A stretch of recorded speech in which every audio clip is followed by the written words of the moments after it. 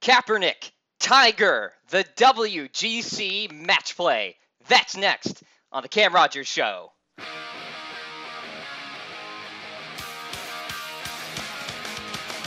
It's the Cam Rogers Show with Cam Rogers. I know more than you. Every Saturday evening on ESPN New Hampshire. Oh, yeah. I am the greatest. Welcome to the Cam Rogers Show. It is ESPN New Hampshire and ESPNNH.com.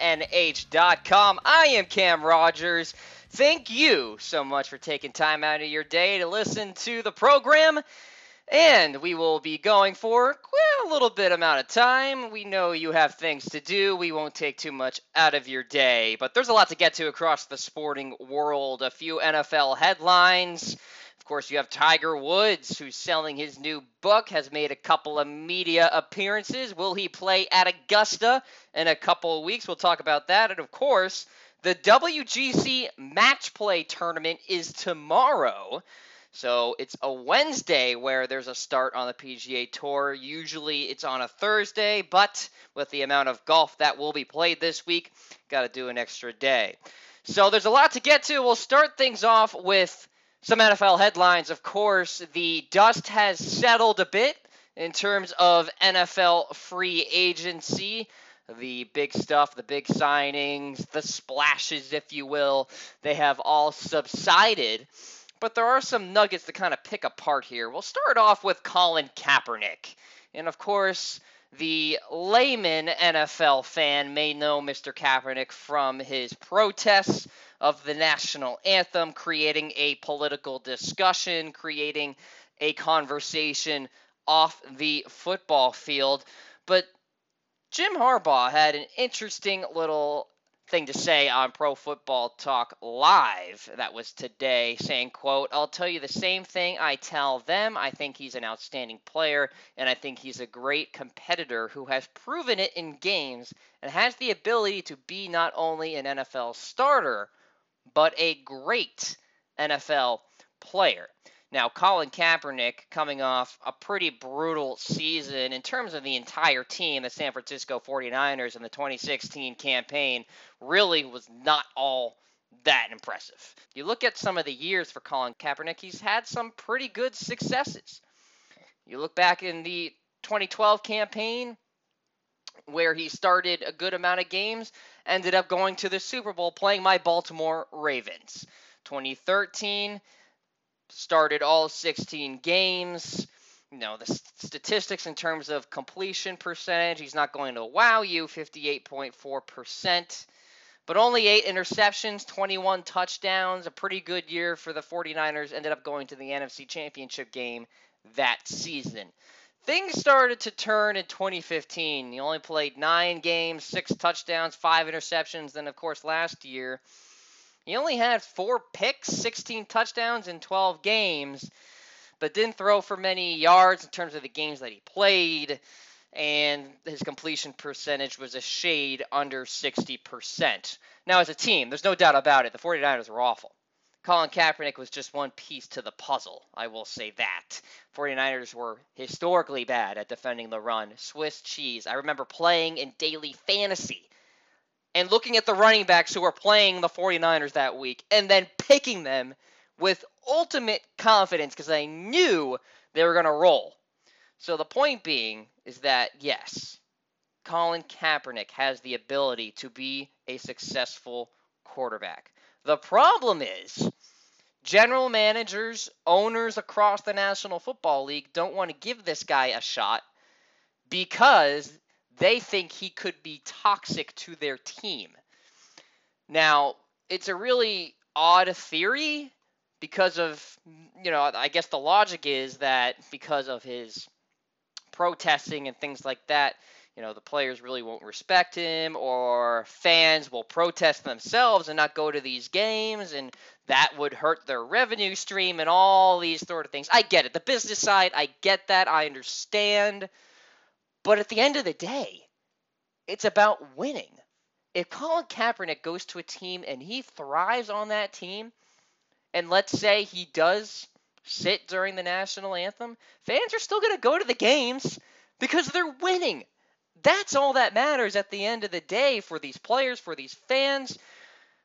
Kaepernick simply exercising his First Amendment rights. And by the way, he publicly said he's no longer going to sit during these games. So I don't even understand why teams are hesitant to give this guy a chance. Look, he's not going to cost a lot of money. It's supply and demand right now. He's coming off a poor year, compared to some of his earlier successes. He's not going to ask for a ton of dough. So if a team were to say, look, I'll give you a shot, come on into training camp, compete with my guys, a New York Jets maybe, although they just signed Josh McCown, that would probably be the end of that. But a quarterback needy team, maybe the Houston Texans. If they don't get Tony Romo, that would be the dream scenario. But I'm always a believer in giving guys second chances. Because as I mentioned, the NFL, such a team-oriented sport. Going from one team to another can be like night and day for a player. The system changes. The coaching, the locker room culture can be different from team to team. So Colin Kaepernick, I ask you all to put your political views aside. The guy has played in a Super Bowl. Now, there are players in the past who have won Super Bowls who aren't exactly great, quarterbacks that is, but still. He was pretty darn close to beating my Baltimore Ravens. I remember that pass to Michael Crabtree at the goal line at the end of that Super Bowl, and it sure as heck looked like there was defensive PI on that play.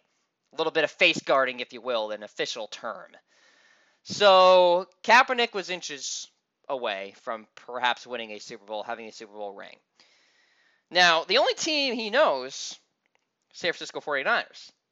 So he's been entrenched in that culture for so long. Maybe a fresh new scene for him will kind of wake him up. He's only 29 years old. Second round pick back in 2011. 6 years under his belt. That's a healthy amount for a quarterback. I say a team that needs a quarterback or maybe needs a backup. And it could be a situation where you bring him in as perhaps a backup and he plays so well in training camp that you give him a shot at starting in week 1. Could be one of those situations. Maybe with the Chicago Bears.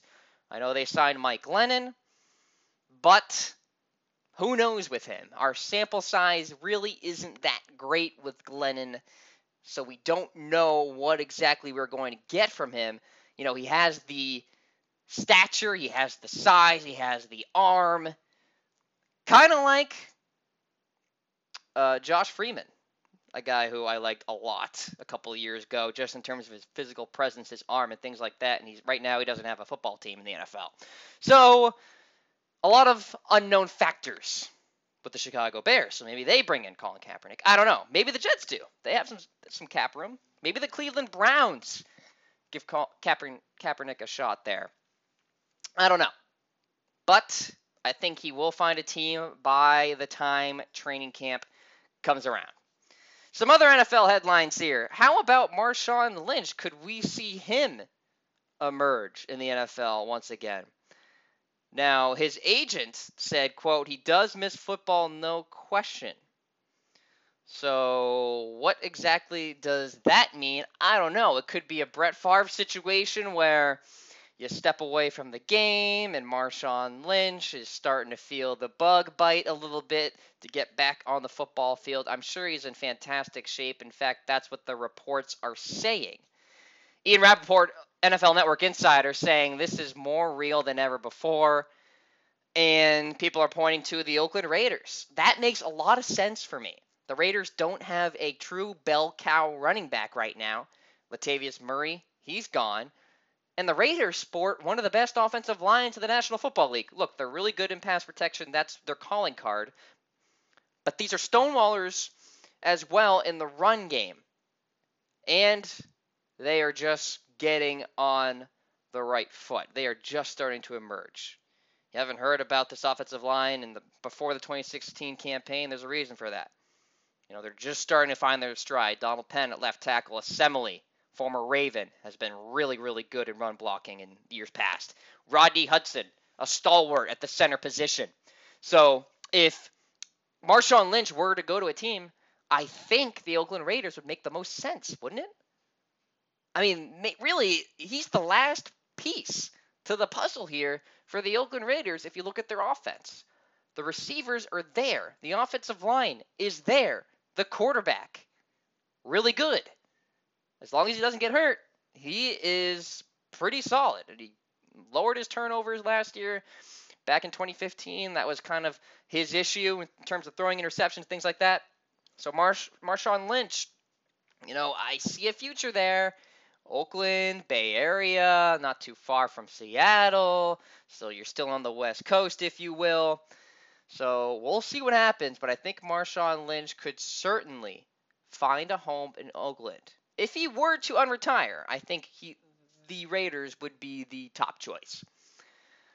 Moving on now to Jersey Gate, Tom Brady now has both of his missing Super Bowl jerseys. There you go, Tom. There you go. According to Fox Sports, this was a pretty bombshell headline coming out from Jay Glazer. Mr. Glazer, always really good with these inside scoops, that Tom Brady's 2 stolen Super Bowl jerseys had been found in Mexico. In Mexico, across the border. That's where they were hiding. And Tom Brady releasing a statement recently saying that he thanks law enforcement for helping out, and the FBI was involved in the whole situation. And, earlier, you remember the videos after the Super Bowl with Brady saying, I left it right there, right in the bag. I mean, I swear, it was one of those deals, right? And after the game saying, what can you do? I'll take the ring. That's good enough for me. But deep down, he really wanted those jerseys. I mean, historical Super Bowl performance in that second half for Tom Brady and the New England Patriots. I don't think I've gone public, actually, in terms of my thoughts on that Super Bowl recently. Maybe it was because I just didn't really want to digest it all, being a Ravens fan and all that. But you got to give it to the Patriots. The adversity that they faced in that first half, unreal, and bouncing back. So Tom Brady gets his jerseys back, and all is well with the world. Now, the underlying story here, you have to wonder how much more tough will media credentialing get for the Super Bowl? Because this guy was credentialed for international media, part of a newspaper company and all that. And he ended up stealing these jerseys. So in terms of access, going to be interesting to see how stricter the officials get in terms of allowing media into the locker room, allowing media to media days where they do all the interviews with all the players from both teams, of course. So that's something to watch going into February 2018. Where is that going to fall in terms of the restrictions and things like that? It seems like with today, anybody can really be a journalist, an on-air personality. They can have their own company, and maybe those folks aren't allowed in because of this situation with stolen jerseys. Von Miller, he too was a victim of this whole situation in terms of losing uniforms. So we'll see what happens in terms of that. Of course, you have the NFL owners meetings coming up pretty darn soon, and a lot of talk has been surrounding the overtime rules, shortening overtime from 15 minutes to 10 minutes, and we could see a lot more ties. So, folks, if you like ties, and I've yet to find one person who does, well, you're going to be following those owners meetings pretty darn closely, because we could see a shorter overtime duration from 15 minutes to 10 minutes. One thing I want to get to wrap up NFL talk here, Ben Roethlisberger has floated around the idea that he may retire, and it's really not that far-fetched. If you look at his career, the guy has been beaten and battered. He has had teams where the offensive line just was not there in terms of pass protection. Now, some of it is a little bit on Mr. Roethlisberger, because he tends to hold on to the football a little longer than most players. Aaron Rodgers kind of does the same thing, although he's been pretty fortunate with good pass protecting offensive lines. But my point is, Roethlisberger has been dinged up for the better part of the last 10 years, it seems. There's always something that's going on with him, and people say, well, maybe he's just kind of a drama queen or whatever. I really don't think that's the case. I really do think he's a tough guy. I just believe that he has taken these crazy shots. And by the way, he stays up many times. Even to complete a pass, he is still up there after taking these licks. So it's not that far-fetched. You look back January 24th, Roethlisberger telling 93.7 The Fan in Pittsburgh that he needed to, quote, take some time away to evaluate next season if there's going to be a next season. Now, this was January 24th, recently after the loss to the New England Patriots, so, a little post-game kind of depression, if you will. Maybe. I mean, that's certainly the case. And Tomlin saying, of course, he said it, so you do take it seriously. So I'm sure a lot of the teammates on Pittsburgh are looking at Ben and saying, hey, we're almost there. Le'Veon Bell had a groin injury in the playoffs. He was dealing with that. How about give it one more run, see what happens, whatever. Maybe that's going on behind the scenes. I don't know. And now the belief is he's, quote, leaning towards playing again without fully committing. We'll see.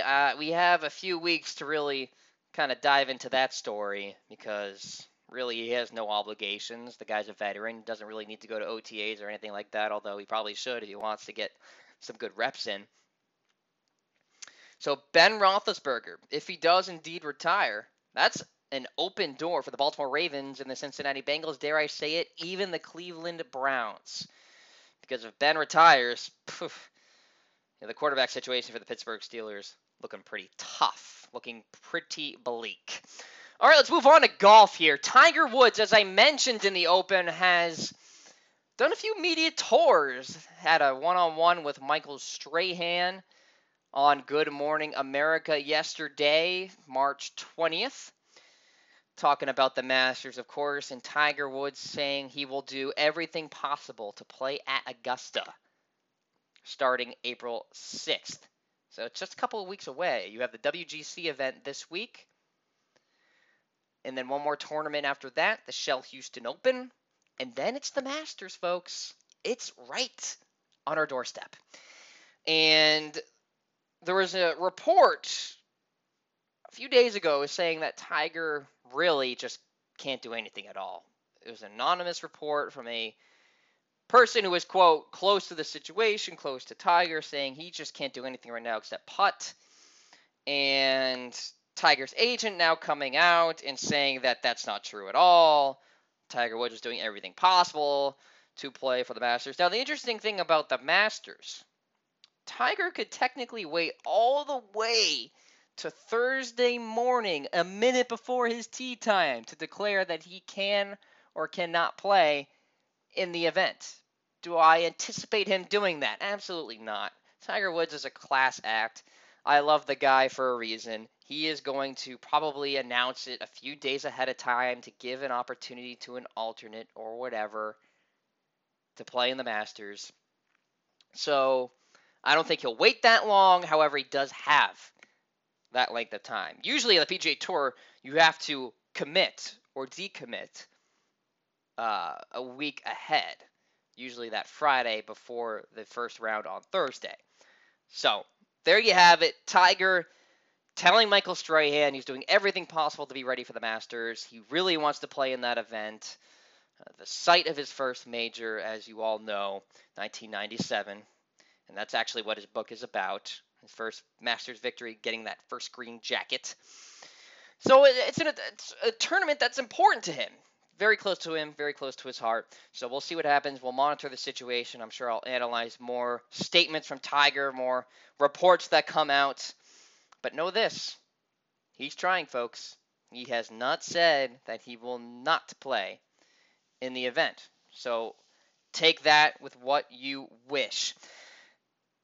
Now, in terms of this week, the Dell Technologies Match Play Tournament commencing tomorrow, and this is a unique event because, of course, it's Match Play. It's March Madness for the PGA Tour. You can fill out your bracket, do it on PGAtour.com before it's too late.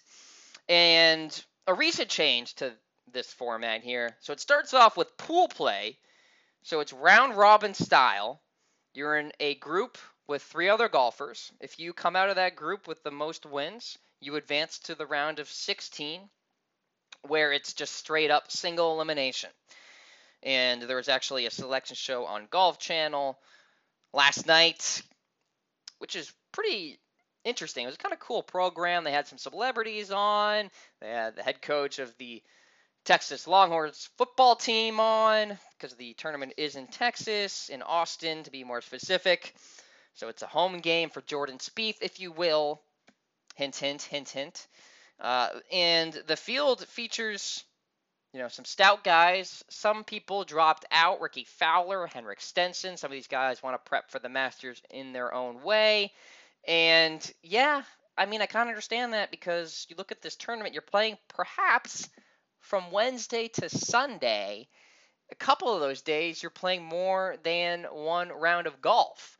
So with that said, it takes a toll on you, even though you do have a week after that if you don't want to play the Shell Houston Open, but I digress.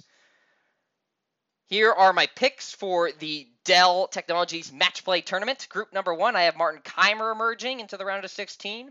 Group number 2, I have Rory McIlroy coming out. Of number 3, I have Lee Westwood, grizzled veteran, really solid player. Ross Fisher coming out of Group 4. And then in Group 5, I have Jordan Spieth, of course, emerging into the round of 16. Group 6, Matt Fitzpatrick, the Englishman, young player, good player. He has the stamina, I think, to really make a run at things. We'll see if he does. Group 7, Jon Rahm. Really love this guy, the Spaniard, consistent player. His first time in this event, but I'm gonna give him the benefit of the doubt here. Number 8, Group 8. I have Thongchai Jai D, who is not the highest seed in this group, but he has some pretty good history here. I'm going to pick him to advance. In group number 9, Patrick Reed. He has a great history playing at the Ryder Cup. I'm going to go with Reed emerging out of that group, although Brooks Koepka, Kevin Kisner, Jason Dufner have all shown elite flashes in years past. Group number 10, Rafa Cabrera Bello, the Spaniard. He has a healthy amount of match play tournaments under his belt. I'll pick him to advance. Group 11, Russell Knox. Really good in terms of scoring birdies. That's important in match play. You can kind of have some bad holes when you're playing in this type of format. So I have Russell Knox coming out of Group 11. Group number 12, Paul Casey. So solid. Really good history at this tournament. I think he emerges. He plays Spieth in the next round. Group number 13, brutal in terms of bad play. Paul Watson, Thomas Peters, Scott Piercy, Johnny Vegas. This is all relative speaking to the other groups. I have Johnny Vegas emerging out of Group 13. Group 14, it features Phil Mickelson. I'm not picking him, though. I'm going Daniel Berger, Young Gun, Balmer. He'll play Lee Westwood in the next round, the round of 16. And group number 15, this is a tough one. Not a lot of firepower here. I'll go Brandt Snedeker, though. He actually has some pretty good history at this event. Pretty good sample size. You don't really see that with the other players in his group. And finally, group number 16, Matt Kuchar is in there, but I'm going to go with Tommy Fleetwood, the Englishman. Now, quickly here, we'll just go through my bracket. Round of 16, Kaymer beating Fleetwood. Patrick Reed beating Jai D. Spieth takes down Paul Casey. Johnny Vegas beats Ross Fisher. And going up top, Rory McIlroy beating Brandt Snedeker. Rafael Cabrera Bello losing to Jon Rahm. Russell Knox will beat Matt Fitzpatrick. Westwood beats Daniel Berger. Quarterfinals, McIlroy loses to Jon Rahm. Russell Knox beats Lee Westwood. Jordan Spieth beats Johnny Vegas. Martin Kaymer takes down Patrick Reed. Semifinals, Kaymer will lose to Jordan Spieth. Spieth goes to the finals. Jon Rahm takes down Russell Knox, so it's Rahm versus Spieth in the finals, and I have the Spaniard, Jon Rahm, winning the WGC Dell Technologies Match Play Championship in his first ever edition. No experience in match play in his young career, but I'm going to take him to beat Jordan Spieth. And then in the consolation round, I have Martin Kaymer, the German, taking down Russell Knox, the Scot.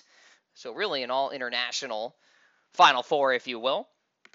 So there you have it. Dell Technologies tournament starts tomorrow. So a little early golf for you golf fans out there. Thanks so much for taking time out of your day, folks, to listen to the Cam Rogers Show here on ESPN New Hampshire and ESPNNH.com. I will see you next week with some new headlines and, of course, a little college basketball because the Final Four coming up. It's the Cam Rogers Show. Take care, everybody.